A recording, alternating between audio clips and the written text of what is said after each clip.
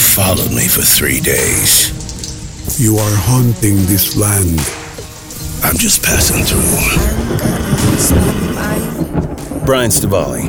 I played Christian. First of all, I love Westerns.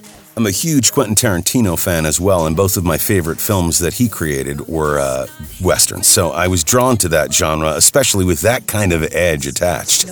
What's in the bag, friend? Nothing worth talking over.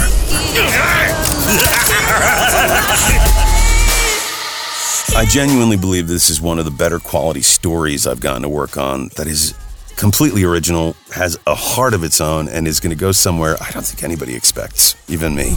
No room for anything but wolves and spiders. Everything is ours. It's not a typical Western at all. It's got the influx of a horror thriller. I can feel what Christian's going through only to the extent that I've seen as much as you've seen of the script. I'm almost dying to learn how my fate turns out with this journey, this adventure that he goes along. But I see a lot of paternal depth in him that I share. I have 2 sons. I'll keep you with me until you find something you're comfortable with. I'm a happily married guy. I do everything with them. And if I had to go through this type of a journey, particularly with the supernatural overtones, I definitely get the impression from Christian's persona that he's got the spirit of somebody who's lived a lot longer than his natural years. Something so rare as this cannot be passed. You look like a hearty man. Well, sir, how would you like to be rich?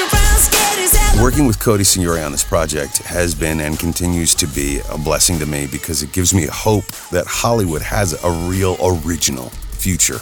The creativity, the depth, the texture of this project has given me a new understanding of what we are capable of doing as ensembles from satellites, literally, all over the place.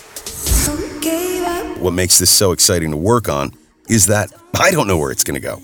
So if I'm excited about it, you should be excited about it.